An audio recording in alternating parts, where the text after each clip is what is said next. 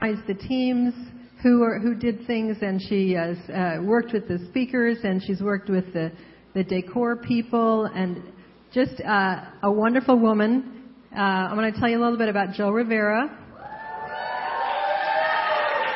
Yes, amen. She has been in corporate leadership and economic development for 15 years, both in the public and private sector. She's a marketing specialist, marketing causes, building a biblically based entrepreneurship program for women and teens, and you're going to hear a little bit more about some of that later. She's a resident of Sanford, married to Mike, and has 7 kids. Yeah, like, whoa, 7 kids. And I have to tell you, she really has a heart for raising up new leaders, in not only in the body of Christ, but everywhere. And we are just so grateful that they have felt, that she and Mike and her family have felt from the Lord that they are to be planted at City Church for the display of God's splendor. And would you welcome Jo Rivera, please?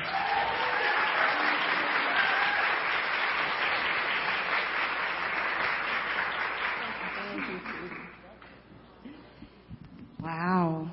Y'all thought the room looked good. You should see you from up here. That's fantastic. Well, I'm so honored to have had the opportunity to work with some really amazing people who you will hear about. But as a wise man I know says, teamwork makes the dream work. You can let him know I said that. And that is exactly what happened in here today. It is not without all of you, and especially some specific people who really ran their legs off when I broke mine. So I'm extremely grateful for that. So this morning, we're going to have the opportunity to talk about simplifying our life. Okay, can I get an amen? Amen. I'm just saying, I got 7 kids, but y'all run the world, you know what I mean? So, all right, so we're going to begin that actually by talking about simplifying our home. If there were things that you could do to make life easier at home, would you do them? Yeah. All right, well, let's learn some of them. And there is no way that I can even talk about beginning to do that because I am so in the process myself. So I'm going to bring up some people who know this way better than I do. And I am so honored to be able to share the stage with some really incredible assets here at City Church. And if you don't know them, you need to write these names down, find them on Facebook, and become their friend because they will enrich your life as they have mine. So it's an honor today. I'd like to first welcome somebody I had the opportunity to spend an incredible summer with. I've been honored to be in her home. She does some amazing things. She moved from Seattle here to help begin this, which is City Church. And if you're anything like me, being a part of this family has changed my life, and we're grateful to her for her work there. The Lord called her then to Africa. How many of you would give up swankiness to go to Africa? She was, okay, some of you, we're going to call on you, okay? She was in Africa. You know the fabulous thing about unsimple jewelry? This is an example of the do nots, all right? So okay, there you go. Then break it. That's how that works out. All right. So the Lord called her from Africa. She was there for 10 years. Now she and her husband lead both the Generation Plus ministry, which is 55 and older here at City Church, and they're also our missions pastors to led us. And when I tell you about this woman knows how to take care of detail, I know personally. She's an incredible planner, and down to the period does she have this on point. She downsized actually to make this move here and talk about simplifying things. I am honored to be able to welcome the other half of Hank and Joyce, Miss Joyce Shower, if you'll join us today.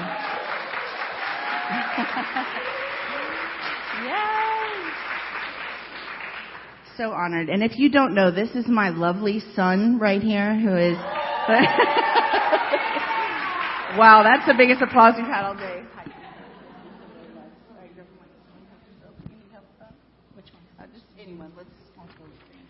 This is live TV. Okay.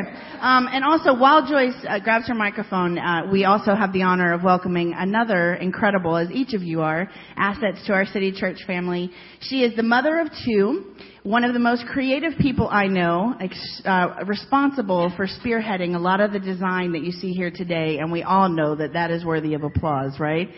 If you like what you see here, you can purchase some of her creations on her fabulous online web boutique, which we will plug later. She ran the Connections Ministry here at City Church for a very long time, helping to take it to where it is today. Her gifts are organizing, problem solving. How many of you guys want her to be your friend?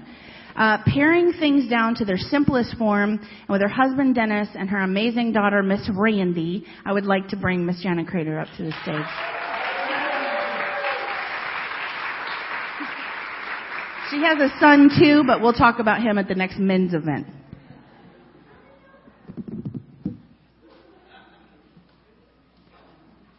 Thank you. Welcome. All right. Welcome to my living room, ladies. We are going to groan as we sit down. All right, we're going to talk about some things today, and I know that I'm really interested. There is actually a notepad under your plate, and I would strongly suggest that you grab pen and paper because the takeaways that you'll receive today may actually make your life much simpler. And if we could all do that within an hour and a half, wouldn't we do that? All right, so as we do that, I'm going to talk about a couple things, and actually I'm going to express a problem. How many of you guys, if you could get more hours out of the day, would you do that? Okay. Miss Jana knows how. So tell us what are some of the things that you do to actually extract more hours out of the day? I don't like to house clean anymore. I'm freeing you all from housework. Yay! Yay! Yeah, deserves an amen. Amen. Amen. I've kind of come up with a system for living, and it's been developed over time, being a working mom and then going to a stay-at-home homeschooling mom. So some of the things that I like to do that make it simple for me is I like to do what's called a 2-minute tidy, a 10-minute tidy, or 15 minutes in my day. So some of the things that I do is take the 2-minute route. Each room, if you would just take 2 minutes of your time, you'll find more hours in your day. So at the end of the use a timer. When I don't do it anymore, but yes, there was times that I actually did a timer. My daughter can attest to that, and you can get your kids involved in that. We're going to take 2 minutes. We're going to clean the living room, and we're going to put the pillows back, and we're going to fold the blankets. Yeah, a senior moment. We'll both have those. Yeah, we do. And then I take 10 minutes maybe in the areas that require a little bit more time. So the kitchen might take you a few more minutes. The bathroom might take you a few more minutes. And if you have 3 bathrooms like I do, I only concentrate on the one that maybe guests might come in and see. The rest of them, I free you to close the door. And then I have a 15-minute window of time that I like to take for projects that might only require 15 minutes. And yes, set the timer. It's really good, like cleaning your junk drawer or folding a load of laundry and putting it away. And so if you'll eke out 15 minutes of time for some of those types of projects that you might not have given yourself permission to do those things. And then for bigger projects, you're going to have to decide if you want to devote a weekend to your bedroom or something like that. Okay, so we have a bedroom. So it's challenging because sometimes you just walk in, and if you guys can relate to this, you walk in and you go, okay, it's too overwhelming. I don't know where to start. I'm skipping it and going shopping. Right? Okay. So help us if we need to tackle something that's overwhelming. How can we start? I really believe that your bedroom, ladies, is your sanctuary. And I don't care what you do, if you're a single mom, if you're a single lady, if you're married, whatever. I believe that your bedroom should be a peaceful place. So the one thing that I know that is going to help you is that if you will make your bed every single day, 2/3 of your room is already tidy. Nice, nice. So write that down. Make that a form of habit for you. Or if you have kids in the home, maybe you could pay them to do it for you. Now that's a really good segue because I know that you have some philosophy about paying yourself. Yes. So tell me about that. Yes. I haven't applied this principle in actually housekeeping, but I think that you could apply it. I used to When I've worked out in the past and I did jazzercise and things, and I couldn't maybe afford to go and do that anymore, I would actually decide that I was going to pay myself if I would do it at home. And I put that money away, and I tucked it away in a shoe in my closet. And at the end of 30 days, then I rewarded myself with either a new pair of shoes or... Whoa. So you could apply that principle in your home. You know, ladies, it would cost you approximately $65 to have a housekeeper come in and clean your home once a week. So if you want to, you should reward yourself with a monetary amount, and especially if you're reaching for a goal in your home, like maybe a new couch or something specific. Just pay yourself. You'd be surprised how much it'll motivate you. And how glad are we our husbands aren't here right now? Right? Okay. So those are amazing things. I know I'm getting a lot of it. I've been in Jana's home, and she really does speak to a lot of this. And I know that she has secret weapons. So Mike, would you help us real quick and come behind the couch? And I believe her superhero-like weapons are behind the couch, right? And while he's getting those, what other tips can you share with us? I like to, at the beginning of the year, when it's January, you could do it at any time. You can go home this afternoon and do it. I like to make a list. I like to go room by room and sit there for a few minutes and think, what is it that I'd like to do? And I list everything from painting the room to a new picture on the wall or any kind of decor idea. Maybe I want to buy a bookshelf. I really think those things through, and I write them all down, and I label it room by room. And I do that in a good old-fashioned spiral notebook. And I find, and you can do this today when you go home, I find that when I write something down, it helps me to further the goal of getting it done. And when I go back over that list the next year or 6 months from now, you'd be surprised how many of them you accomplish. You might not ever look at that list again, but it's something that God's placed within you to want your home to be a tidy place or whatever it is that you're looking for. That's good. That's good. Then I use a journal, and I use that for more of my devotional time, and I let God know that this is my desire. He wants us to have our home life to be the things that we want it to be. So this would be more of the spiritual side of it, and pouring out your prayers and actually writing them down, so that the Lord hears your cry, and then you'll be amazed and surprised how often He will meet that need in an unusual way. Maybe you want curtains for your living room, but you can't afford them, and you happen by a yard sale one day, and there's 6 panels, and they're $3. I think Christina did that with some of the bowls back there. We had a God moment in preparation here. So you're saying that in order to help simplify your home, you take it to God? I actually ask God for those things. And when you verbalize and express them to God, He is so faithful to meet that need. And some of us just don't think to tell God because we think that we're not worthy and deserving of those extra things in our home when we really actually are. Good. That's good, Jana. We have a couple minutes left because I know Miss Joyce has a whole ton of things that she's going to share with us. And in simplifying it, give me 3 things out of there that you couldn't live without. I can't live without my label maker. Amen. Everybody needs a Sharpie marker. Yes. Yes. And I have my can opener here because I thought maybe somebody would bring a canned good. I like to take things that are used for a different purpose and repurpose them in my home. So I just brought a little show and tell. This is actually a milk crate holder, an antique item. So cute. And, you know, we don't really get too many of those anymore in the store. So I did take an orange juice container, and I put pens and pencils and that kind of thing in it. Wait, is that duct tape? And that is actually just duct tape around the outside. We always wonder what to do with that end cap of duct tape, right? Now we're seeing it in person.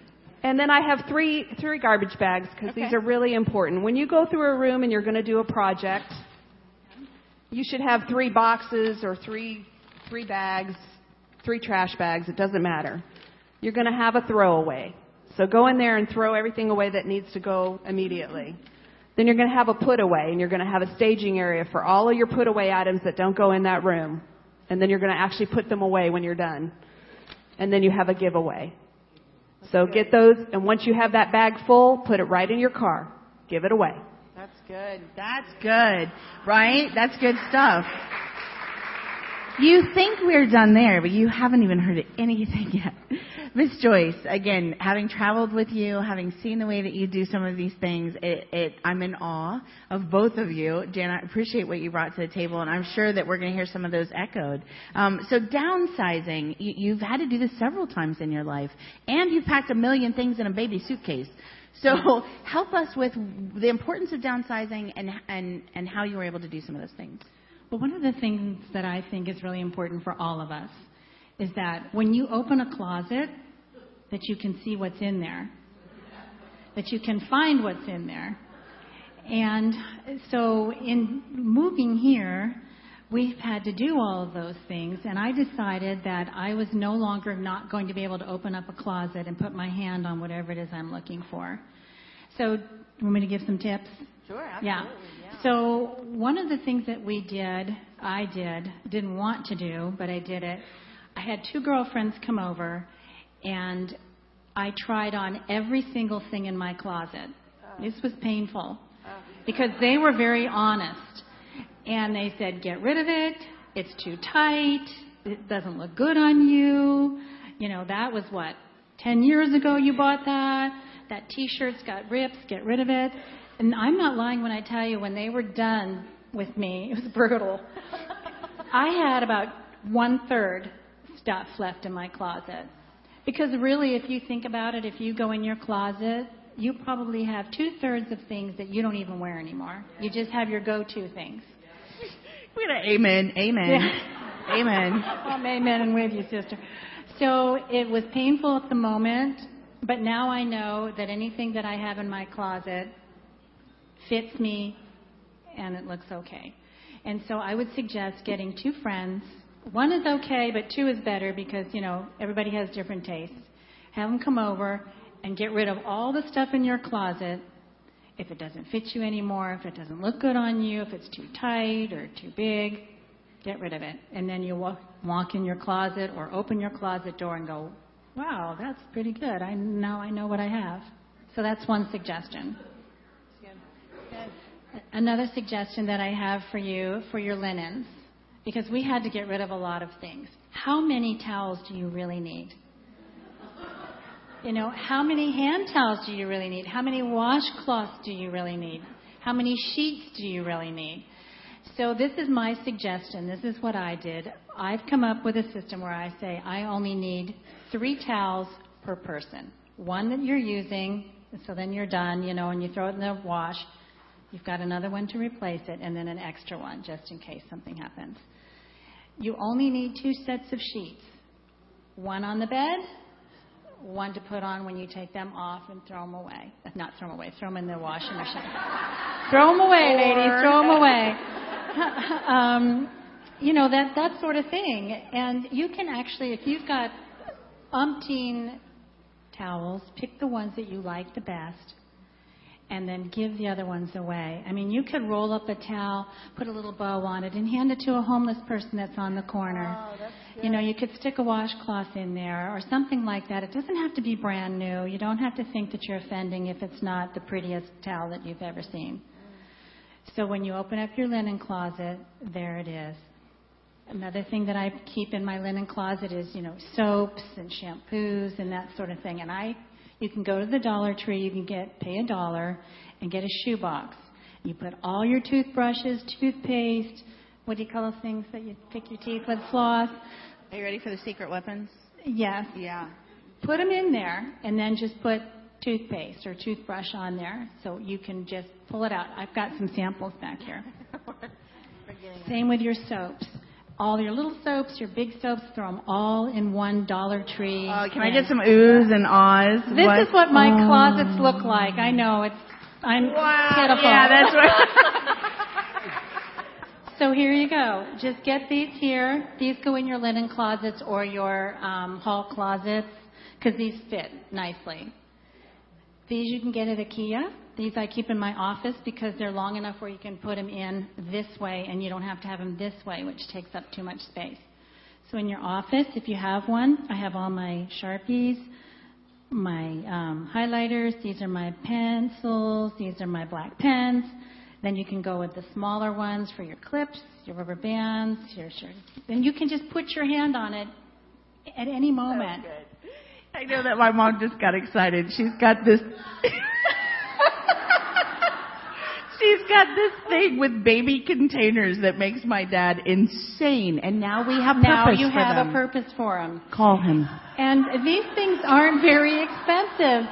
If you don't have a lot of income, you can go to the thrift stores. There's so many different sizes. They don't have to all match. There's these kind of things. Dollar Tree just has a ton of it. So there you go, ladies. It can Round take a little of bit applause. to do it, but it'll make your life simpler if you can open up a drawer, put your hand on it, and you're done. You're watching the magazines come to life right here on stage. What other tips, in closing, what other tips do you have that you can share with us? I know we are all writing this down. Wow, I could go on and on. I just feel it's not necessarily a tip, but we're talking about keeping our lives simple. This may take you a little work at first to do it, but after you're done, you would be surprised at how freeing you will feel. It's 15 minutes. 15 minutes of your time. Of your time to do something. How many of you have pencils all over the house? Or pens all over the house?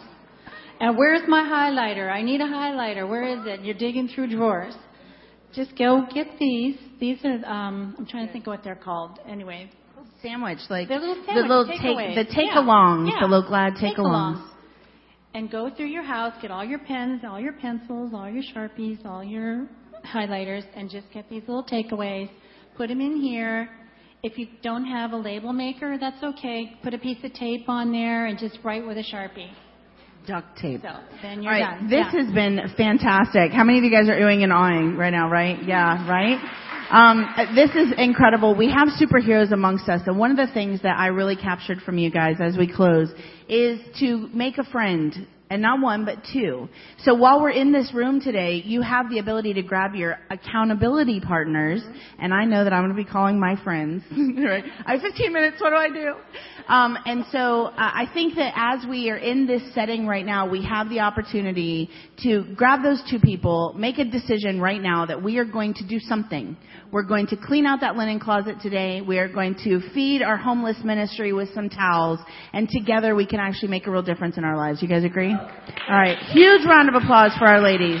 Thank you so much. Right, Michael, will you come help them put this back behind the couch? Yes, he'll got that. Thank you. I'll grab that from you. I'm going to welcome a couple other people here. All right. Thank you. Thank you, Joyce. Jana, thank you. Another round of applause for Joyce and Jana.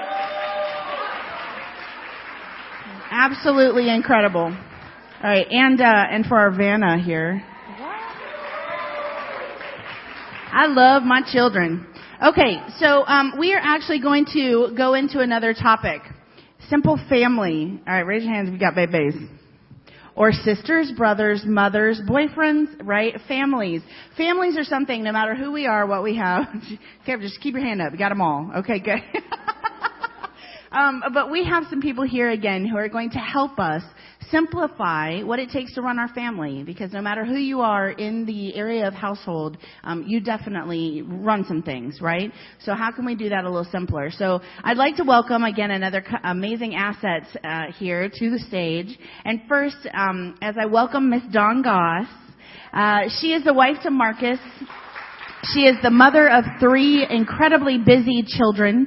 She leads our prims and ministers to one of my daughters. She's a super mom, sports, dance, JBQ. I'm so excited to have you with me, Miss Dawn. Thank you very much.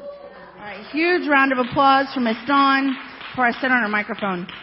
She also comes from a very large family, so family is important to her, so I'm glad that she's here. And then we all know her, we love her. Wife to Mark, mother of 4, works full-time, now is a full-time student, keeps her home immaculate. Do we hate her already? Time management is absolutely her friend, and we're going to learn how she is remaking her schedule to accommodate all these new commitments. Please join me in welcoming Miss Laura Booker.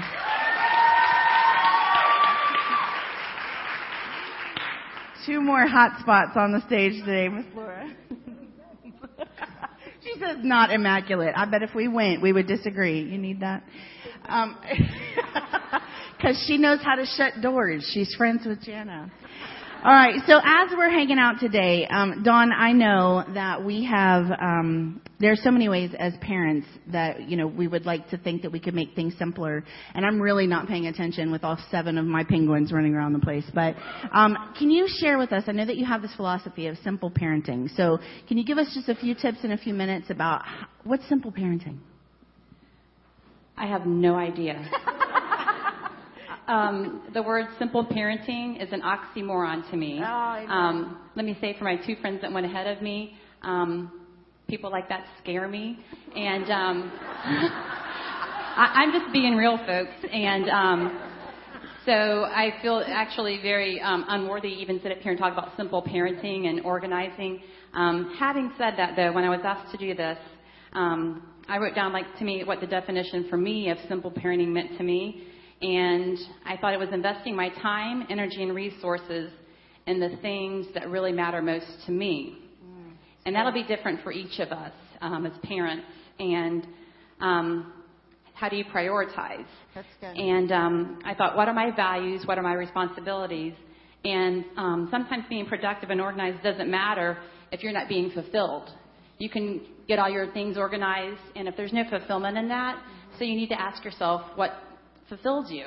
And for me, it was living a godly life and enjoying my family. And so I had to look at ways to accomplish those things. And I'm not saying that being organized is a bad thing, because what I came to conclude was once you get organized, you have the freedom to focus on those priorities. So I want to take a second, though, because when she listed her priorities, did you hear what she said first? Godly life, right? Are we hearing a theme here? So in order to simplify, write this down. In order to simplify your life, we put God first. I think we're going to hear that a couple times today. Thank you for bringing that to the table. Okay, so God first, and then? Well, for me, next would be my spouse or my husband. And if you're not married, that wouldn't apply. Then my family.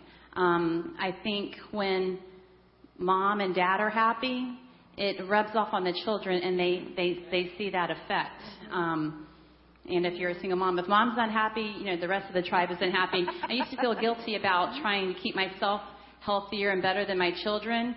And I thought I would rather them get sick than me, because I can keep going and I can care for them. They can't care for me. So I got my priorities correct. And a verse that I wrote down, if you really stop and think about it, was from James 4:14. It says, "Why you do not even know what will happen tomorrow. What is your life? You are a mist that appears for a little while and then vanishes."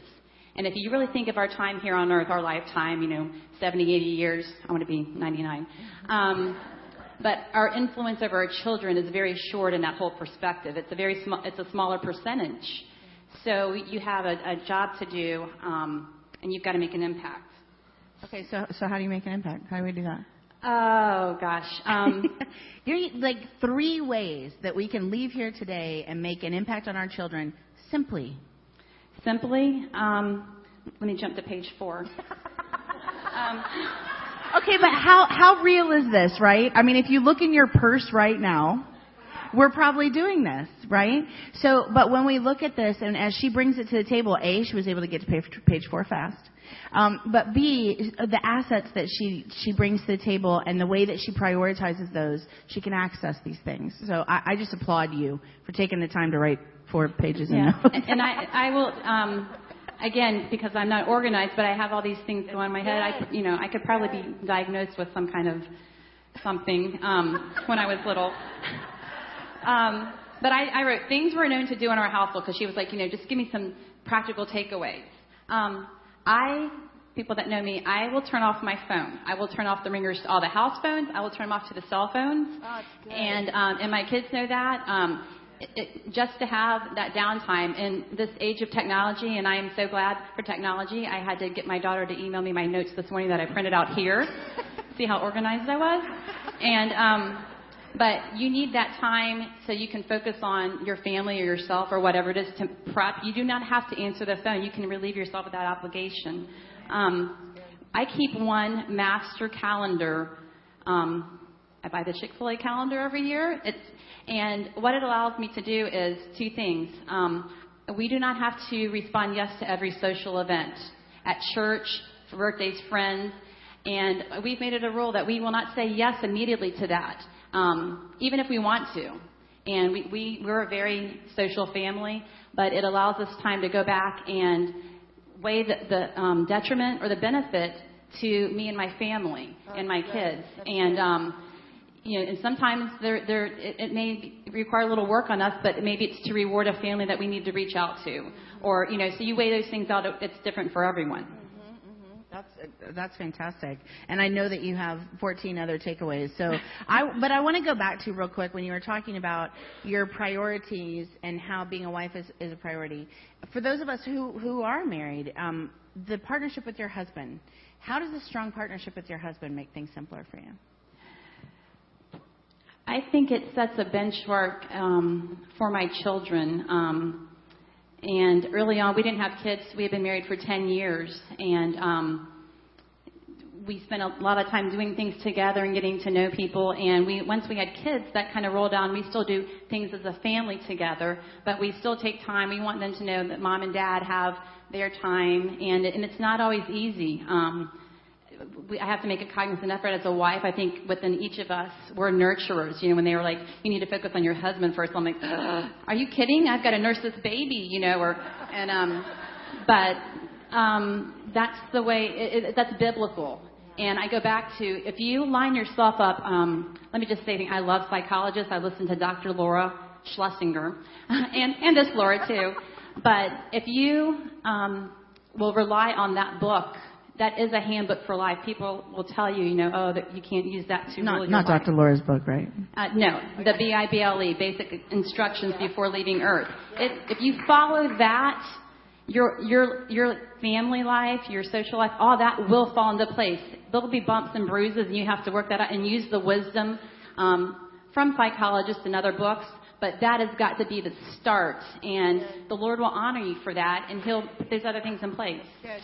That's really good. When we were talking about this initially, and you brought to the table about how Mike and I really admire the relationship that you guys have, and I think that for us, keeping strong in marriage has helped simplify things in the fact that you have a partner. That when you are, and this is what you and I were talking about, that when you honor your husband and when you keep that family time, that you now are two people. Right? That it's not just you trying to run the world. So can you share about how you and Marcus parent together and how keeping your husband a priority, it helps simplify things for you? Okay, let me flip back. I know what I have on here, but we use a team approach. One thing that we do, our girls are getting older, they're 12 and 14, is we talk a lot about our experiences as a couple, things that mom and dad did, or, you guys did this, or dad did this, even the good, the bad, and the ugly. They see us fight. We try not to see things like that, but they get to see it all. But we use real life examples. And even when our kids come home and maybe they're bad-mouthing their teacher, we try to create a united front.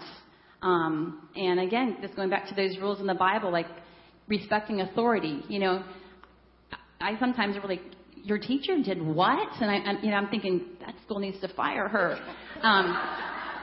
I do not say that to my kids. We have a united front because we want them to think with the mind of Christ. And that's it takes effort. You have to think that through. One of the things I wrote down that we don't do is we choose our words wisely. We don't make promises that we can't keep. And as parents, you want to rattle off a quick answer or a quick punishment, and that can come back to bite you if you're not consistent. So, well, you used a strong word when we were talking, and that was being authentic. And I know both of you Both of you are authentic, but you talked about being authentic. And so in closing, can you share the importance of authenticity for us?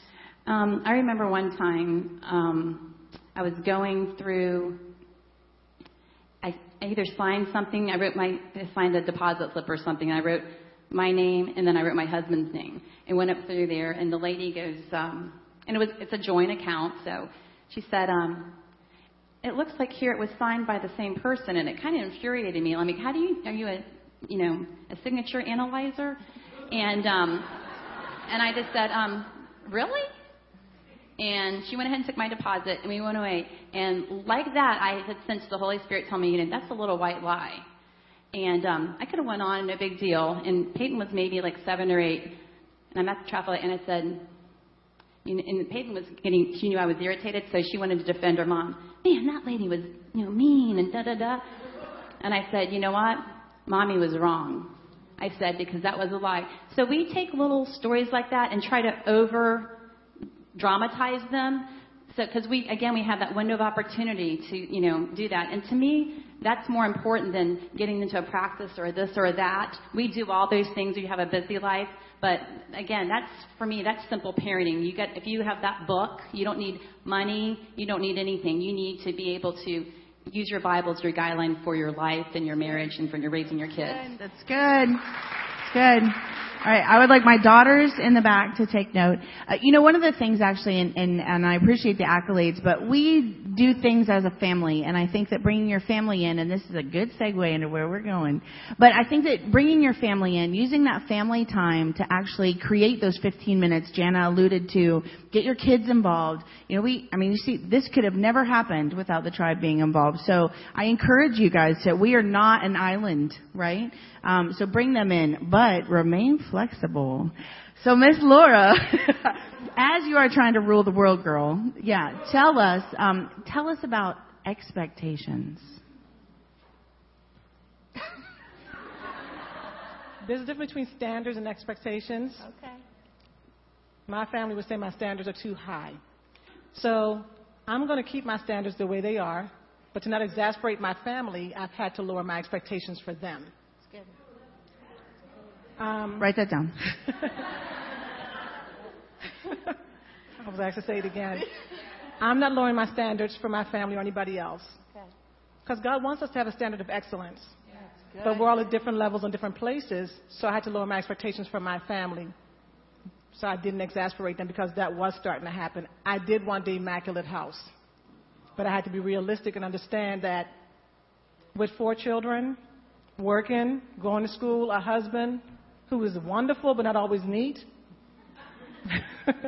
I was driving everybody crazy, and then I was getting stressed, and it wasn't helpful. Y'all see me smiling and laughing, but it was a lot of snapping at times, and it's not worth it. And then you look at your children. My house might have been clean, but people weren't really happy.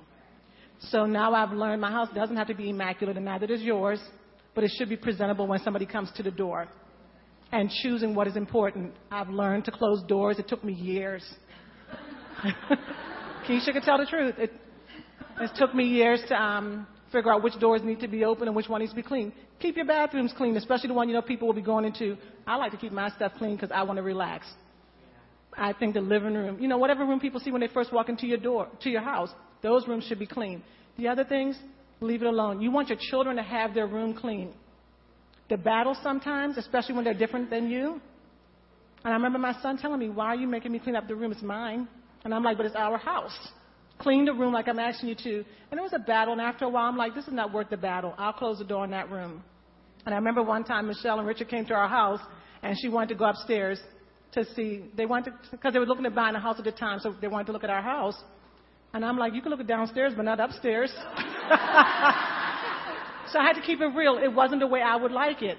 But somebody else would come in and be like, oh, this house doesn't look bad. So you just got to know the balance. She said boundaries.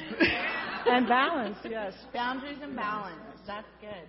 No. I like where you're going here. But what do you do? What do you do? What do you do when you lose it? Got to go to Jesus and have one of those go to Jesus meetings. And there's times where everybody that knows me know I'm real, I'm honest. I've had to get better with tact. Because my thing was, if it's the truth, just say it. But when you go back to the Word of God, and as you learn and grow in your relationship with God, you become more compassionate to other people's feelings. And just because it wouldn't offend me doesn't mean it wouldn't offend somebody else. I want people to be honest with me. Tell me the truth. Do I have something in my teeth? Is something a little crooked? Whatever. You know, your attitude stinks today. Tell me. I could only change what I know. If I don't know, I can't fix it. So, but everybody doesn't want to know. So I had to learn that. And if I'm going to tell the truth, really speak it in love and be understanding about. And sometimes you got to know the person that you're telling the truth to know when is the right time to tell them. But anyway, what did you ask me?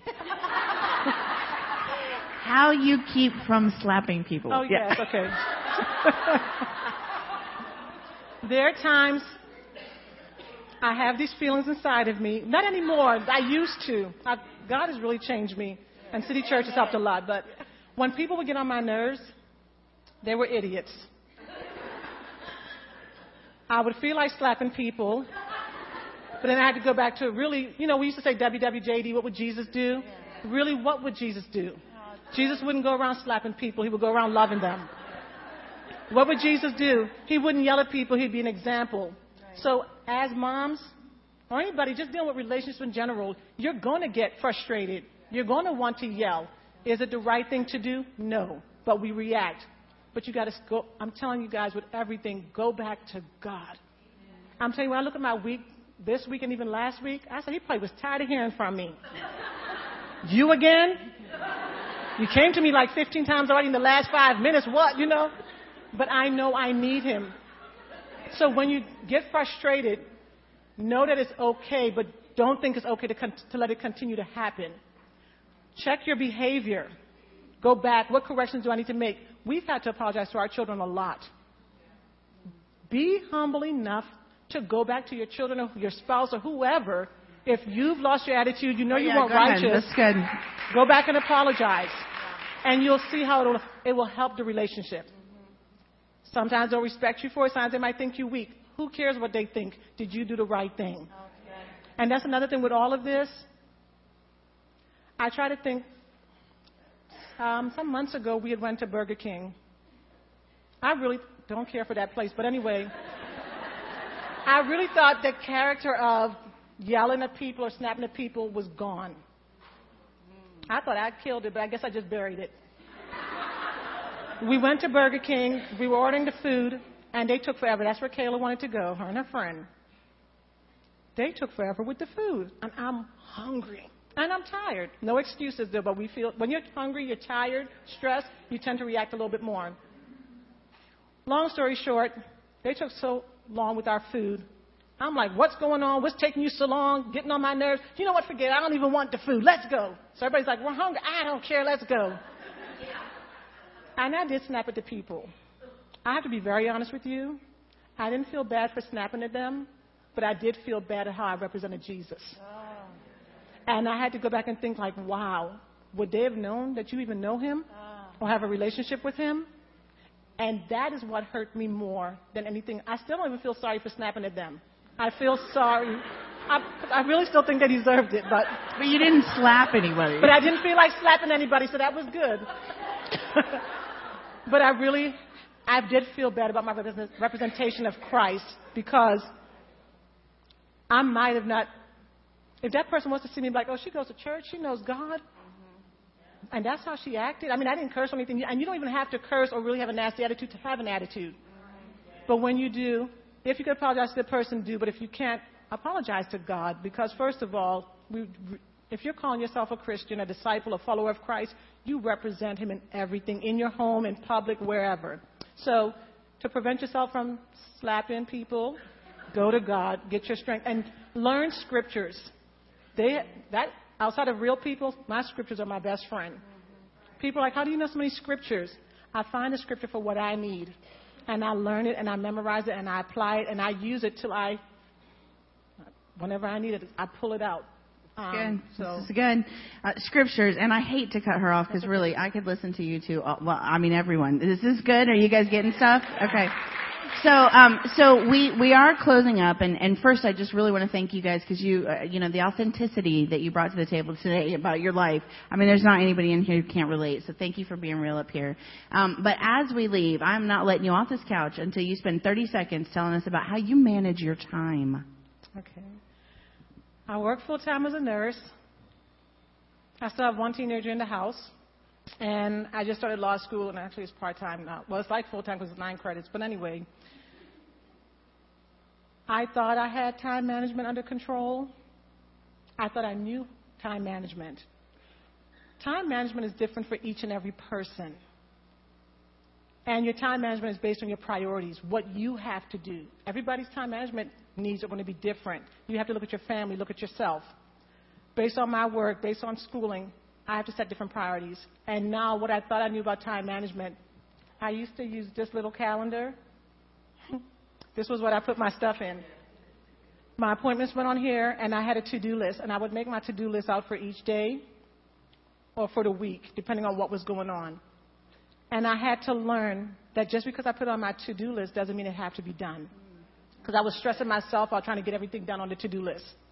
When you make a to-do list, prioritize what is really important. What do I really have to do today or this week? I think it's best to do it weekly, to be honest with you. A day is too short. A month is too long. Weekly is perfect.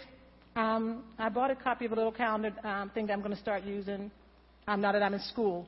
This has the weekly thing, and it has a time frame from 8 to 11. I know I need time before 8 a.m. and 11 p.m. and after 11 p.m., so I'm going to add a couple more times to the top and the bottom to fit my schedule. But this is a weekly planner. It has the days of the week. It has the time. And you put down what it is you need to put down during those time frames. Now that I'm in law school, this is not going to work. One thing you'll learn with time management and prioritizing and to-do lists, your priorities will change. As they change, you have to adjust. Because if you don't, you'll drive yourself crazy. And what worked 2 months ago, maybe a year ago, might not work when you get into a new situation. So now I have this big planner. So you know what I love is that you completely wrapped it back around to being flexible. I've had to learn that the hard way. Flexible. So in the Dominican Republic, that was our word. So everybody, flexible, right? Flexible. All right. Well, you guys give these ladies a huge round of applause. Thank you.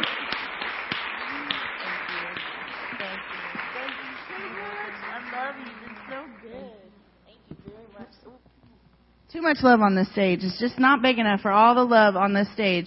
Son, could you do me a favor when you're, yes, thank you very much. I appreciate you. Okay, good. Do you guys mind if I invite one more friend up here? Is that okay? Are we having a good time? Okay, cool. This person has done so many incredible things that I'm actually going to read. So I'm not sure I remember how to do that.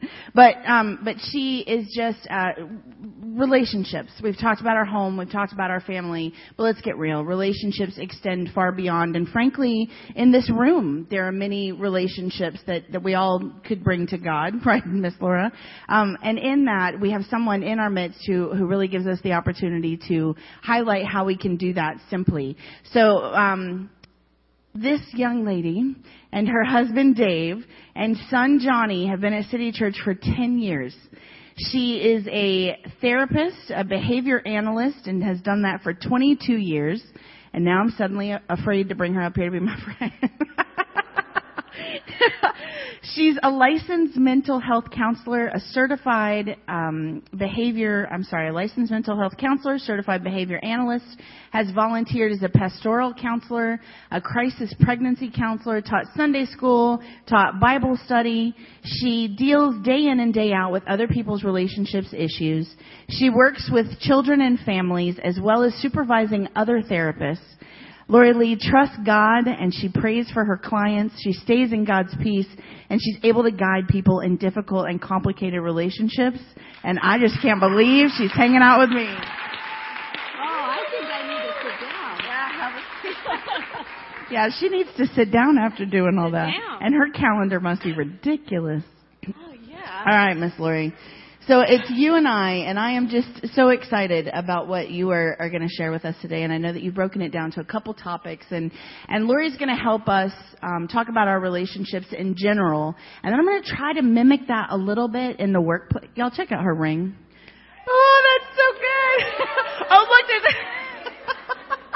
Okay, and I'm going to try to mimic that a little bit in the workplace. So let's think about what you got going on, and let's see if we can't bring it home for you with some of this. So what do you got, Lori? Well, I want to say thanks to Laura. She was a great segue into this. Awesome. And I'm so humbled to follow these ladies. They are amazing. Yeah. But I'm going to start off with something real simple. Be kind in your relationships. Be kind. And I want to, I don't usually talk from a negative point of view, but I'm going to talk from a negative point of view for just a second. If you're being mean, stop it. Write that down. Okay? I'm like Dawn, I have my notes, but scripture, this one you hear all the time when you go to weddings. But do you apply this to your life? Listen, our relationships are about love. 1 Corinthians 13, 4 through 7. Love is patient. Love is kind. Blah, blah, blah, blah, blah. I'm not going to read the whole thing. But I am going to say that it's not self-seeking. Okay? It doesn't matter if you're talking to your husband, you're talking to your best girlfriend, you're talking to your kids. Take the words should, could, and would out of your life. That's good. One of the gals sitting up here talked about, I think it was Laura Booker. She's so amazing. She was talking about she's writing standards and expectations. Yeah. Okay, you can have your standards, but where you get messed up in your relationship is, that man should have picked up those socks. Those kids should have picked up their shoes. My sister shouldn't have called me when I was at church. You see? Yeah.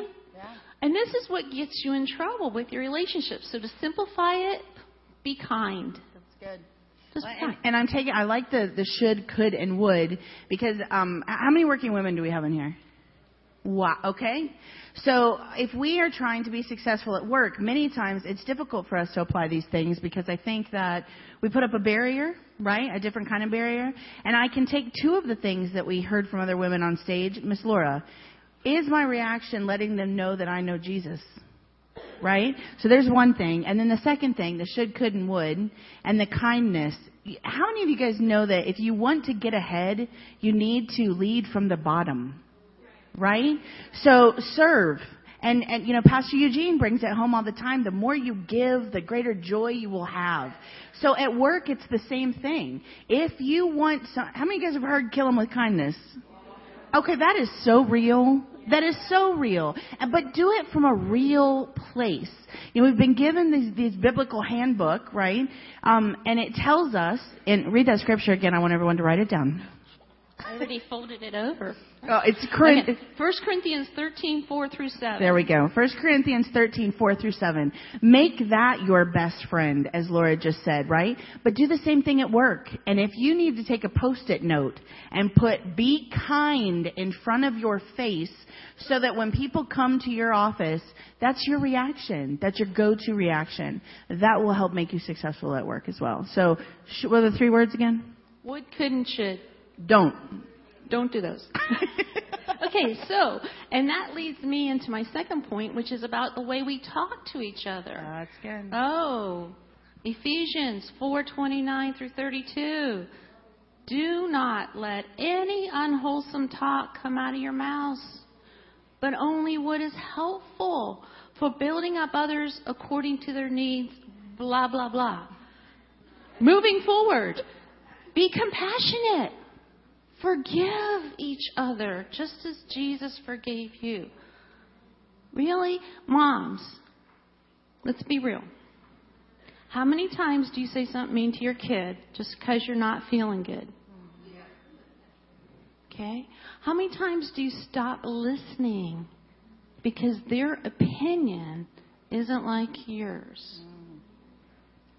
Oh, I heard the oohs and ahs. Okay, don't let any unwholesome talk come out of your mouth. Simplify it by being compassionate and encouraging. Don't call your kid lazy because his room is a mess. His priorities are different.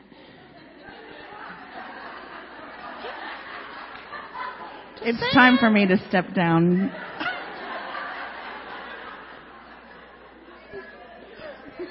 What's that? Sorry. Hang on one second. Can I see that again? The scripture that you just gave, the one that we're on right now.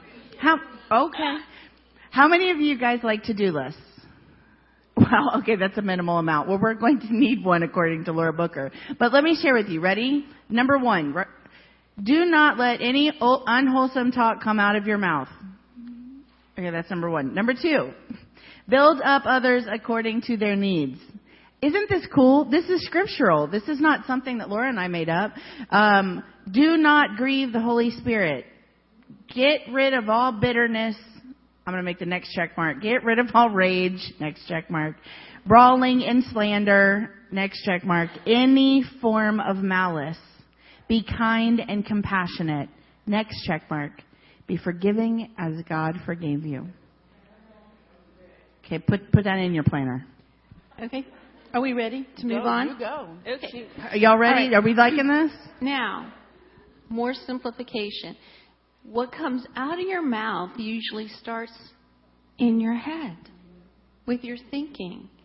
So if you're thinking about all the things your husband, child, sister, mother, coworker should have done that they didn't do, you're more apt to come out with unwholesome talk. So let's look at Philippians 4:8-9. Finally, brothers and sisters, whatever is true, whatever is noble, whatever is right, whatever is pure, whatever is lovely, admirable, excellent, and praiseworthy, these things you should think of. Whatever you've learned or received and heard from me or seen from me, put into practice, and the peace of God will be with you. So in your relationships, in your love relationships, and even in your going through the Burger King relationship, you got to avoid negative thinking. Because if you're thinking it in here, it's going to come out with here unless you have a super big Holy Spirit over your mouth. Right? Yeah. So if you want your relationships to grow and to be holy and loving and caring, you got to think positively about these people. So I'm going to pick on Laura's kid's room for a minute because, it's not his priority to clean his room. But what is he good at? So instead of spending all your time thinking about what he's not doing, what is he doing? Oh, that's good. What are his benefits? What are his priorities? What is he excellent at? And build on that. Maybe he's not the best reader, but maybe he's great at math. Let's pick something. Maybe your husband's not too good at cutting the grass, but maybe he can change the oil in the car. Huh? So think about the positive as opposed to the negative. And then use those thoughts to encourage. I mean, is all really I have. But I love, what I love here is that she, that's really all I want to say. What she said. But when we're talking about this at work, and we're talking about our colleague relationships, what I'm finding amazing and what's really an aha moment for me as we go through these is that really these scriptures are telling us exactly how to handle our relationships. And if we follow the scripture, then things become simpler. And I will tell you that my network grew and grew and grew the more that I sought God in my life. And I know that Christina's going to talk about amazing, incredible things that will really open that up to you. But I think that at work, what we're hearing is don't separate church and state. Don't make sure that what you're doing at home and what you're doing at church and what you're doing here with us is what you're doing. And that is going to grow your entire world. It's going to help your relationships with your kids. It's certainly going to help your relationship with your coworkers and your boss. Imagine what he sees when he sees the God in you. right? What could that really bring to the table when all you got is God? What can God do? Oh, anything. He is the God of the impossible. So when we're talking about work relationships, I really do, my encouragement, my tactical encouragement is to take a Post-it note. And this is actually something that we do in our office. When we read Scripture and we begin our day, every day we have a devotion area in our office. This is my mother. We have a marketing agency here in town. And we actually will go, oh, that's good. We'll have an moment on the couch. And we will write it on a hot pink Post-it note and stick it on our computer for the day. And when that Scripture has run its course and you've had your next aha moment, do the same thing. Are we ashamed of the gospel of Jesus Christ? Then give him a Post-it note. What could that do to change the relationship, the conflict that you may be experiencing? You talk about conflict for just, we got a few minutes. Yeah. You talk about, well, I know that may not be a scripture that you brought, but I do. Oh, she did. Of course she did. She was hanging out with Jana and Joyce. What's behind the couch? No. Conflict. Yeah, conflict. Okay, listen. There's just another scripture, Romans 12:18, and here it is. If it is possible, as far as it depends on you, live at peace with everyone. Okay. If it is possible and you have control over it, live at peace with all people. Listen, if you've got a mean mother-in-law and you just can't get along with her, honor her and love her and respect her anyway, but stay away. Where's my mother-in-law? I love her. Just saying. Listen, you only have to see her once or twice a year. I love her. I don't care what y'all say. She was here. Maybe she's not now, but I love her. Listen, if you have a mean neighbor and you don't have to be in a relationship. Just because somebody is mean and you love Jesus, it says right here in Scripture. Okay, you don't have to be in a relationship with them. So help us though, because in a work environment, right, many of us are in cubicles and we can hear every word that the person next to us is saying, and we cannot stand the moment that person walks in the door, right? Your hair comes up, you're like, oh. Okay. Go back to thinking. Oh, it's good. It's good. See, I needed help. Just go back to thinking. Okay. All right, you stop thinking negatively about that person. Remember? Listen, it all starts in here. Okay. So instead of feeling like, oh no, ooh, that person's here again, embrace them. And hey, listen, find something that you can encourage them about. Laura told a story about Burger King. I'm going to tell you a story about Wendy's. Thank God we're eating salad. And this is years ago, so don't worry, you're not going to run into this person. But when my mom was still alive, it was kind of our tradition on Wednesday night that I would take my son to Wendy's for his dinner, drop him at my mom's, go do some work, and then come to church. So go through the drive-thru. Well, we had the most miserable, nasty, unkind person Wednesday after Wednesday. But I was kind, speaking kind words. And I would say, thank you, and how's your day? And I know you're working hard, whatever, trying to encourage this young woman. It didn't take but a month or two, I don't know, for her to turn around and go, hey, there you are. I've been waiting for you. And what a testimony that was to my son, because he was little then. But, and I would tell him, look, because we were kind and respectful to that girl, she started looking forward to us to show up. That's so good. And, a litmus test to that, and I'll go back to what Don Booker said. For many of you guys who know a little bit about our story, I didn't know much about being a mom, but I knew how to run a team. So we and thank goodness, because I got a lot of them. So we ran with a business acumen at first. And then what I realized is that in order to really be a true parent, you have to be transparent. My life is a living and breathing example of what I want my children to grow up to be. Now that's in theory.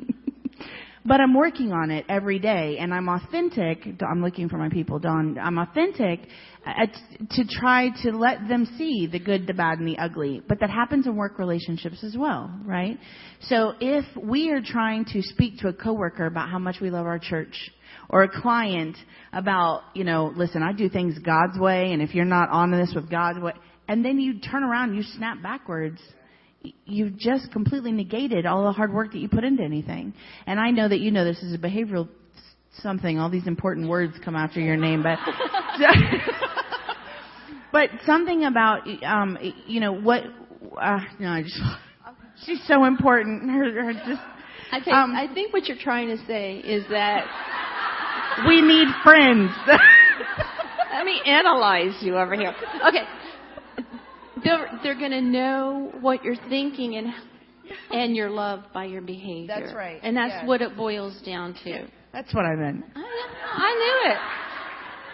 Which, you had asked me about conflict. And in relationships, especially those special relationships, just because you think it doesn't mean that you need to say it. There's lots of things that there's another scripture, and I didn't bring it, but it's hanging on my wall at home. It's from 1 Peter, and it says, love covers a multitude of sins. That's good. If we can't cover each other's sins with our love, really, what is eternity going to be like? Yeah. So just because you're not happy with the socks on the floor doesn't mean you have to say it. Yeah. She's right. That's exactly what I was going to say. And so, but what I'm finding too, though, is the importance of that accountability piece. I mean, just as Lori and I are spending this time here, if you're having a challenged relationship at work, is the right person to converse with about that a non-believer? Right? So if we want to handle our business through Scripture, then our accountability partners should be Scripture-led. And I think that that's a really big takeaway from here. So, Laura Lee, wow. Anything else that you want to leave us with? Because your nuggets are powerful. I'm saying. Anybody else want another nugget? Give us one that's not on paper. Go ahead. Well, how about somebody ask a question? How's that? Okay, is that sure. okay? Does anybody have a specific question? Real quick. We've got about 2 minutes. Okay. All right. Laura. Miss Laura, I'll repeat it.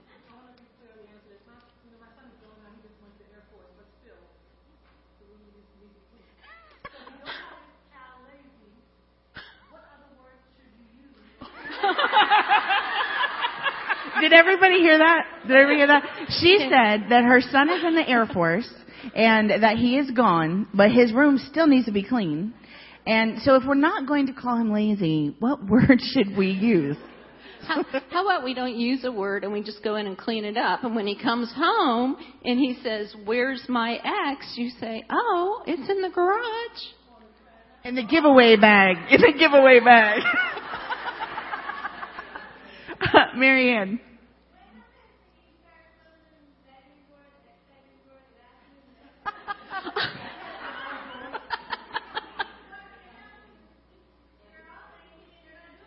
Oh, they're all. Right. Okay. We have a whole lazy family. No, I'm not saying, but every door is shut, and we are now overwhelmed by the lack of interest from everyone in the house. How do we handle our feelings towards the other people in the house? Is that what you're saying? How do you handle it? How do you motivate them? Okay, so it all depends on who they are and how old they are. But you set your expectations, and then you follow through with either reinforcement, which we love a whole lot more than punishment. But, honey, if you want to eat tonight, the garage needs to be clean. Simple. Teenager, you want to go to that movie? You want to go to that dance? As soon as your room, I can walk through it, okay? So I don't have to close the door, whatever. So you set your expectations, and then you use positive reinforcement to motivate them to get there. That's good.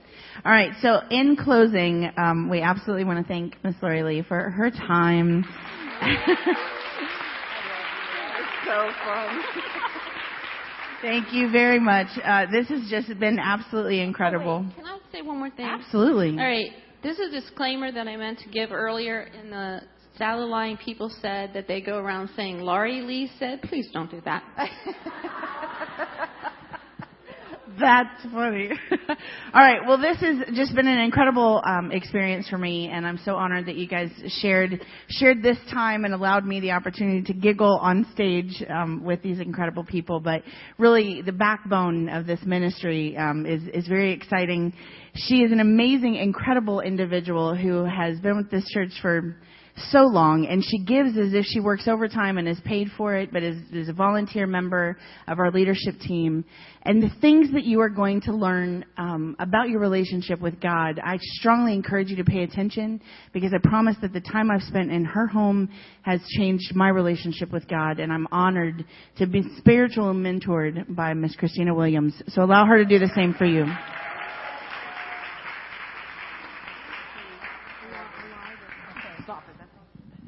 Okay, I'm telling you, after hearing these ladies, I'm like, I need to not be up here because I'm mean. I'm sorry, but, right, Alicia, especially before an event like this, I can get so mean. So, anyway, luckily, you're not going to be hearing from me as much today as you are from 3 women that I've invited to share about a simplifying relationship with God. So if I want to invite Norma Stewart Hood up here, Ana Torres, and Melanie Castro.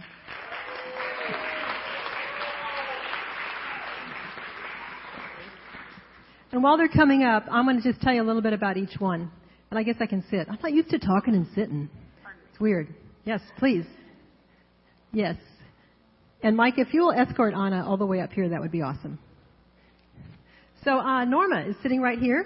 And so I just want to tell you a little bit about Norma. Norma and her husband, Dennis, you met at church, didn't you? Yeah. You met at church as teenagers and got married. Have a seat right here, sweetie. Got married, and over the course of many, many years, had 6 children. And they serve the Lord in various capacities in their church in all sorts of ways. And Dennis passed away about 4.5 years ago, unexpectedly. And 3 years ago, Norma married Lee Hood, whom I'm sure many of you know, and is an usher, oftentimes the tallest usher in the second service. Everybody recognize him? And is a wonderful guy. And she has taught the class for us for several years. And yes, amen. And many of you know her through that. And she's also really involved right now in starting kind of a new outreach here at City Church to people in need. So we're very excited about that. And Melanie, I want to introduce Melanie to you here in the middle. And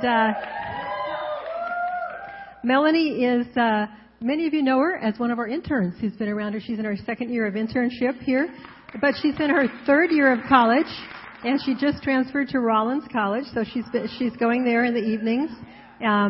So she goes to school. She does about 15, 20, 25 hours of internship here, and then she also works about 15 hours a week. So we're talking about one busy lady with a very tender heart for God, a true handmaiden of the Lord. And Ana Torres, who I'm just getting to know, really, but I knew that I wanted to know her. And I've decided that I'm going to be sitting at her feet from now on. She is a 3rd-generation Christian and intercessor. 3rd-generation intercessor, which is somebody who prays for others. Her father and mother were prayers. And she said that she would, in the morning, she would hear her father just crying out to God for their 7 children, for their church, for the president, for the world, just praying. And her mother would pray for them at night and in their bedrooms. And she would sometimes wake up at night and trip over her mother's legs, go into the bathroom because her mother was in there kneeling and praying for the kids. And she loves to pray. She's been involved in church for many years, has taught Sunday school, been a Sunday school supervisor, headed women's ministries, headed prayer teams. And so I'm so excited for these 3 ladies to be here. And we're just going to talk about simplifying our relationships with God. Would that be okay? So I just want to ask each of you, just very simply, and Norma, if we could start with you, how do you like to spend time with God?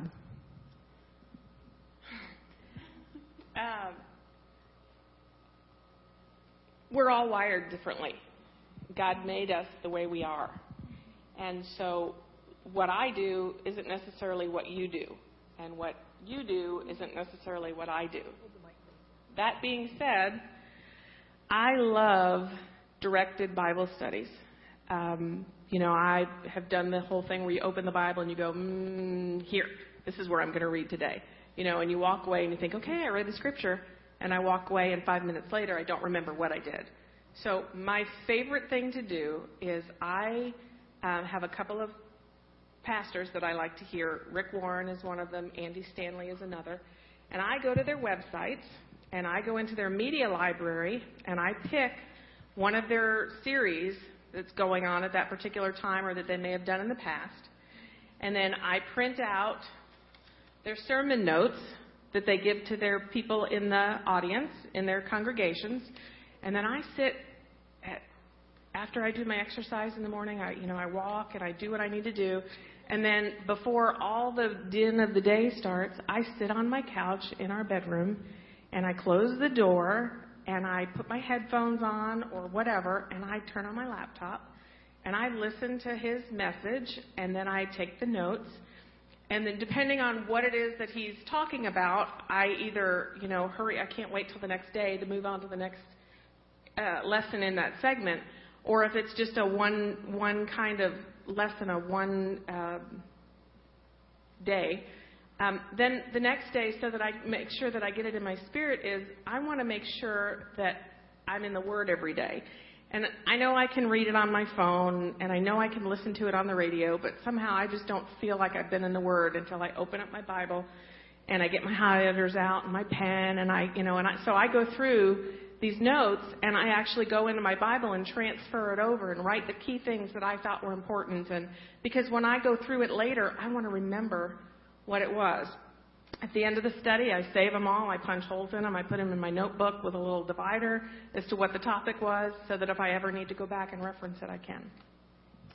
Wonderful. So that's her normal way of spending time with God. And it's a great way because somebody else has done the work.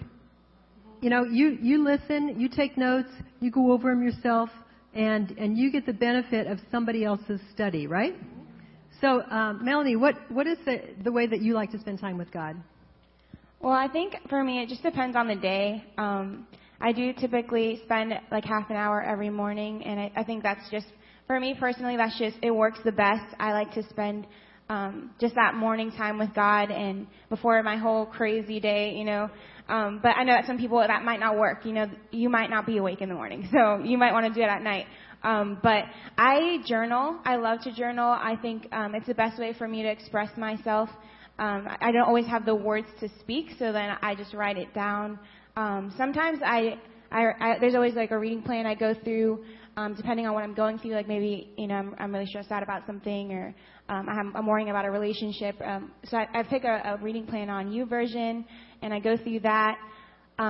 Or I might just spend time in worship. I might just spend time in prayer. It just depends on the day, like how I feel that day, how I want to spend that time with God. Sometimes I ask God, like, how do you want me to spend this time with you? Sometimes I sit and listen.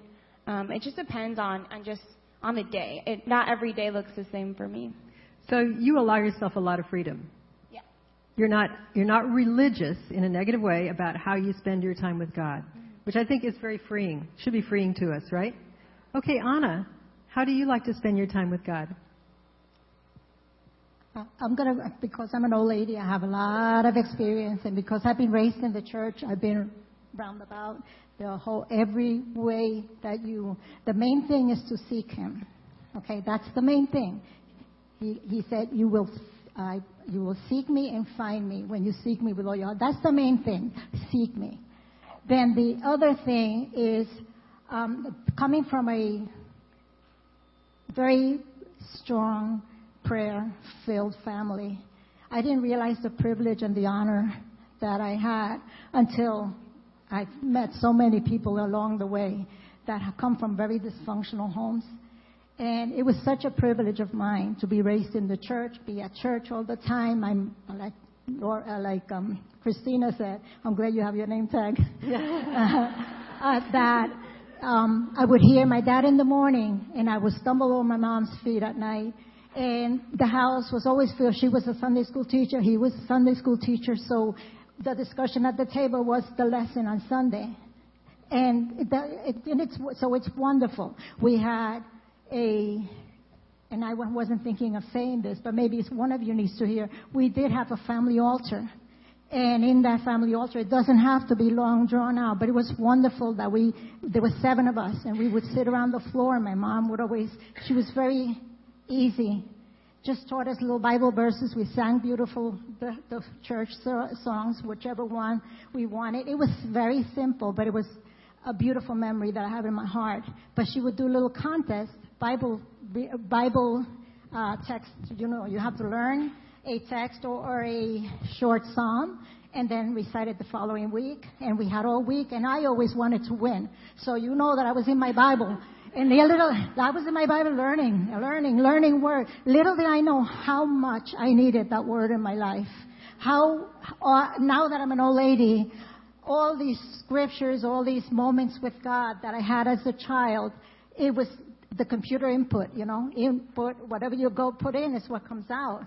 And what an incredible, incredible blessing. But going back to the routines and the religious, because my dad knelt and because my mom knelt, I practiced kneeling for the longest time, and our church knelt when they prayed, and I came from strong praying churches.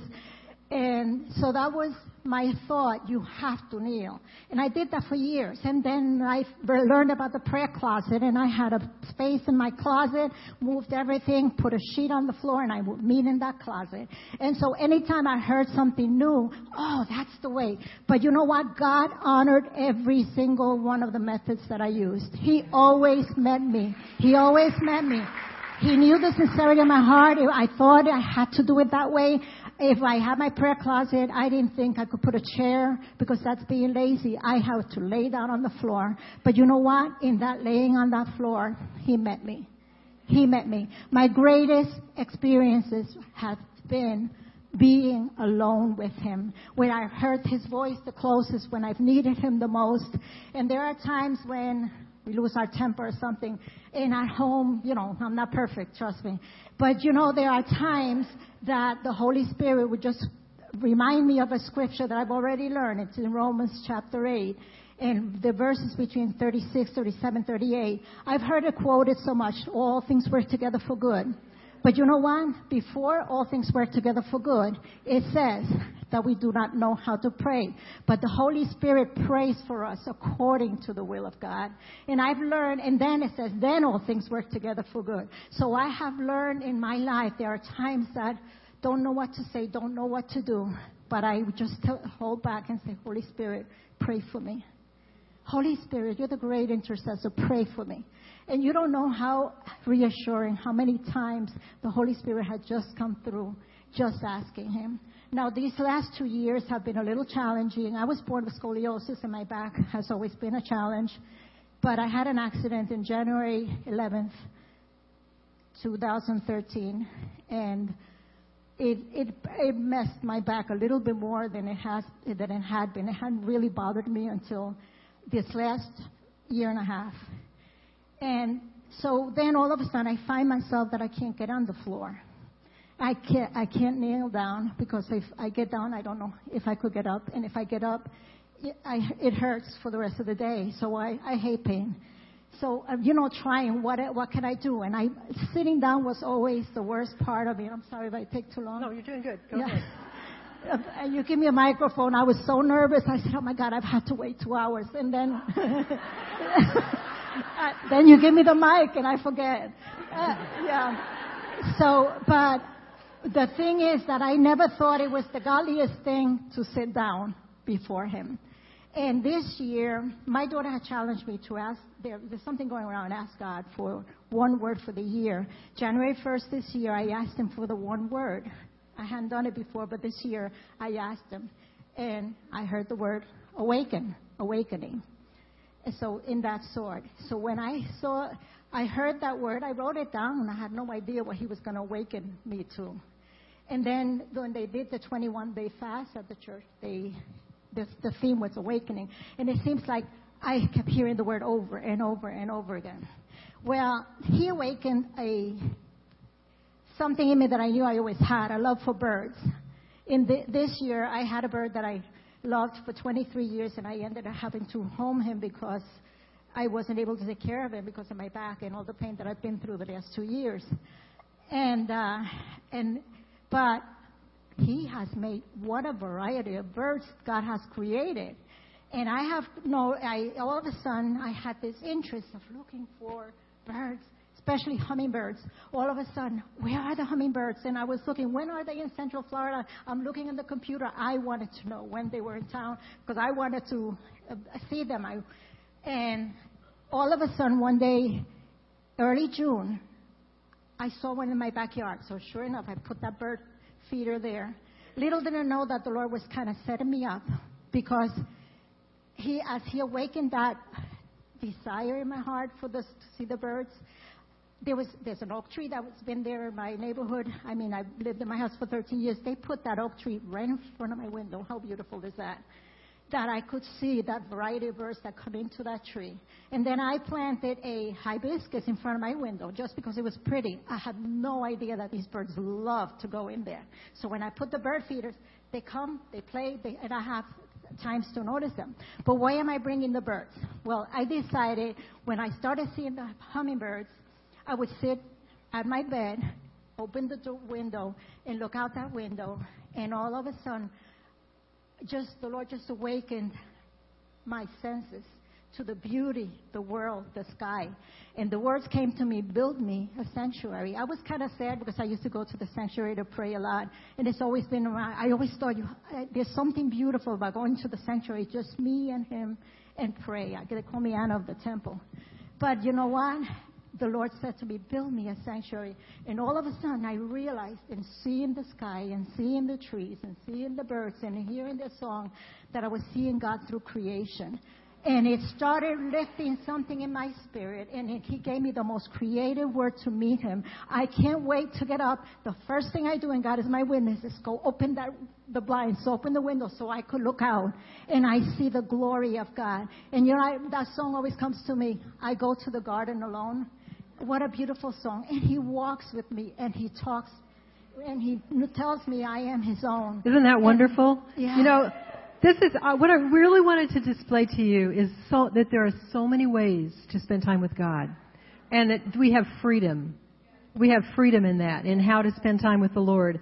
And, I think for each of us, we kind of have a default way that we spend time with God that's the easy way for us. But sometimes there are other things that you need to do. Like for me, I'm kind of like Norma. My default is to study the Bible. That's what's really easy for me, and I love to do it. And my harder thing to do is to pray. And so I wanted to just say, for the harder part of spending time with God, and that we have to do more intentionally. How do you do that, Norma?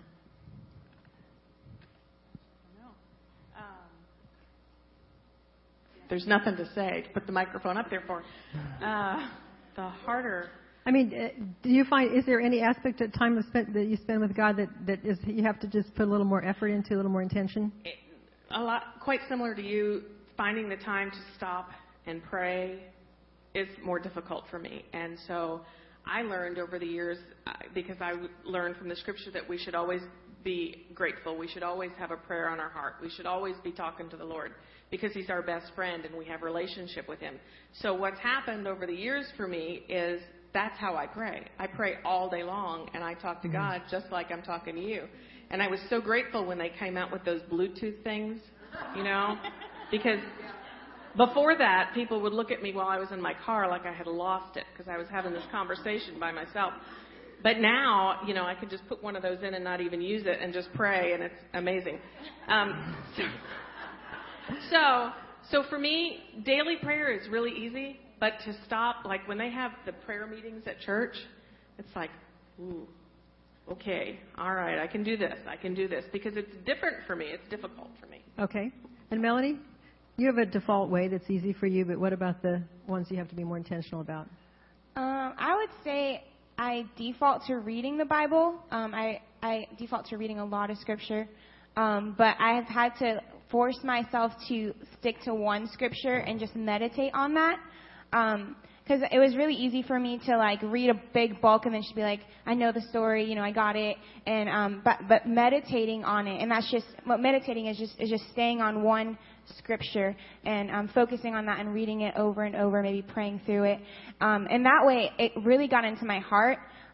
Before, it was just in my head, I just knew it. But when it gets in my heart, that's when I'm like, okay, like, I know God loves me. Like, I know I'm forgiven. Not just, I know God forgives me. Like, no, but it's like, I know I'm forgiven. As you meditate on Scripture. So that was really big for me, and that's really changed a lot of my time with God this year. And so, Melanie, let me ask you one more question. What is there anything you do? Like for me, I spend time with the Lord in the morning, and then I can forget about Him all day long. I'm sorry. This is like there must be some like sodium pentothal up here, so we're all just being honest. But and so what I do to draw my mind back to the Lord during the day is try to practice thankfulness. If I thank Him for things throughout the day, that helps me to draw my mind back to Him. But what do you do, Melanie, to draw your mind back to Christ during the day? Well, I think our lives are really busy, and we tend to just forget that God is even out there somewhere. But I think the moments where I really remember is just when I'm stressed out and I just can't anymore, and I'm just like, Jesus, help me. Like, help me. I'm really stressed out. This thing's really bugging me. And I spend a lot of time driving, so I tend to turn off whatever music I'm listening to or whatever I'm thinking about, and just, okay, God, what are you speaking to me right now? Because I feel like He's always speaking. The Holy Spirit is always speaking. It's just, are we actually tuning in to listen? And it's just being like, Holy Spirit, what are you saying to me right now? All these thoughts might be going through your mind, and they might be really loud, and you're just like, His voice is still. It's small. It's quiet. It's just, God, what are you speaking to me right now? And taking that moment of silence. I know in our busy lives and schedule, and we try to block out everything with music or social media, or checking constantly Facebook or something to like distract our mind from what's going on. But really just taking that moment and just silence. And I know that can be really scary for some of you. I know that it was scary for me sometimes to really just face what's actually going on. But that moment of silence of just, okay, this is what's going on, and then Holy Spirit, what are you saying to me right now? Yeah, that's really good. I know that in the class, one of the exercises in the class was to spend 10 minutes with God quietly, and then write down what He spoke to you. And wasn't it fun to read people's responses to that? Because I think it was really a brand new thing for a lot of people because we live in such a distracted world. So I would love that we would have a lot more time, but I just want to, what's one takeaway? What's one thing that you would like everybody to leave here with? One piece of advice you could give them about simplifying and spending time with God. I'm just going to give each of you 30 seconds here. I think the word meditation or meditating scares people because they don't know what it is. So how many in here know how to worry? Do you know how to worry? And what do you do in the worry process? You think about it. You think, oh, what if that happens? What if that? And you project ahead and you focus on it and you think about it and you over and over and over again. Well, meditation's the same thing, except you pick a scripture. So what I do is I take the key verse that I'm studying or that really ministers to my heart, and I just think about it, and I take it apart, and I think about it over the course of the day or over the course of the week, and I meditate on that. And so just learn how to meditate. Get to a place to where, take that little tidbit, take that little verse that, Melanie was talking about, and just really apply it to your heart and think about it. And when you do that, then the worrying goes aside also. Good. Melanie? I would say a few months ago, actually went to a retreat called Focus Week, and we spent 3 hours in silence, and I know that's really scary maybe for some of you, but it was really good. And then we all got together, and we got to hear everyone's story of just how they spent those 3 hours with God. And for some people, they were doing like Tai Chi. For others, they were like writing songs, and or some people were playing guitar, or some people were meditating on scripture, or some people were praying. And it was just all different. And it's just a reflection of just your personality and your relationship with God, and it looks completely different to everyone, like how Miss Norma was saying. So you might have heard like different ways of how we do it, but just find that special way that you and Jesus do that together, and that could be however you see it. It could be you one day. If you look at the Psalms, like there's times where David's just screaming at God because he's so angry. And I think that it's biblical, you know, and it's just whatever you and Jesus, whatever that looks like for you personally. Thank you. And Anna, what piece of advice would you like to give everybody today? Yeah, I think one of the things that really quickens my spirit really quick is worship music. I have my favorite worship music. There's certain songs that no matter what, it turns my spirit, and I'm not there right quickly. But I want to leave with you, because it was something that the Lord would quicken in my spirit this morning, is to realize that you belong to the best sheepfold in the world, in the universe. The Lord is my shepherd. That you're unique. You belong to the best sheepfold. You are little sheep. The Lord is my shepherd. I shall not want. He makes me lie down in green pastures. He's not going to put you on the sand or on rocks. He makes you lay down in green pastures. He restores your soul. So if anybody could restore the counseling, He restores your soul. He leads you in paths of righteousness, the best paths. He leads you in paths of righteousness for His name's sake. He sets up a table before you in the presence of your enemy. Sometimes our worst enemy is ourselves. But yet, regardless of how I'm feeling, how I'm doing, how badly I am, He sets a beautiful table before me in the presence of my enemy. He anoints my head with oil. My cup runneth over. And then I love the way it finishes. Surely, not maybe, surely, goodness and mercy will follow me all the days of my life. And then I will dwell with Him forever. You can't beat that. Amen. He's good.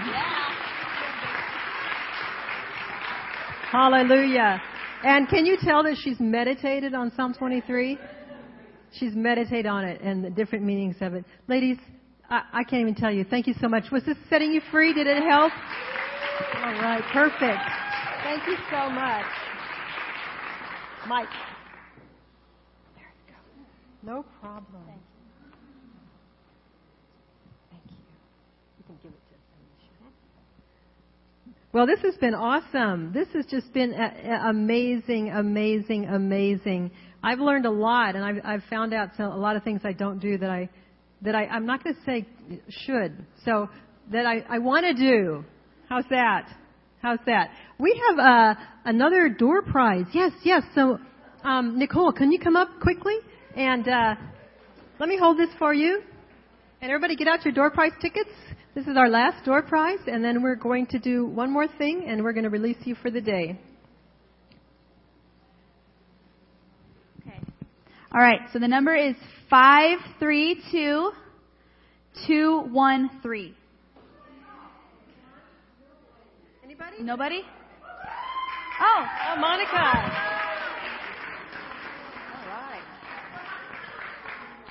All right, good. And these door prize items are things to help you with your simplifying and organizing. So I want to talk to you for just a minute about our final thing here. And I'm so excited about this because we actually have 9 women's small groups that we're presenting to you today. And so if you can just hang in with me for just another few minutes, I would like to invite all the small group leaders to go to wherever your poster is right now and just hang out there. And I will meet you there in a minute. For the past several months, many of you ladies have been asking me, what are we going to do with women? And here we are. We're doing something with women. Yes. And we're having a great time. But we just want to, we're going to have events like this, but we would like to orient women around small groups. Because women do well in small groups. We love each other. We like to hang out together. We like to talk. We just like to be together, right? Do you guys like to be with other women? Amen. So we want to orient our women around small groups. We care for each other in small groups. We have care, we have prayer, we have share. We share with each other. We bear each other's burdens in small groups. Is that right? And in small groups, we dare to step out and serve. And just to keep the rhyme going, in small groups, we help each other with our hair and what we wear. Right?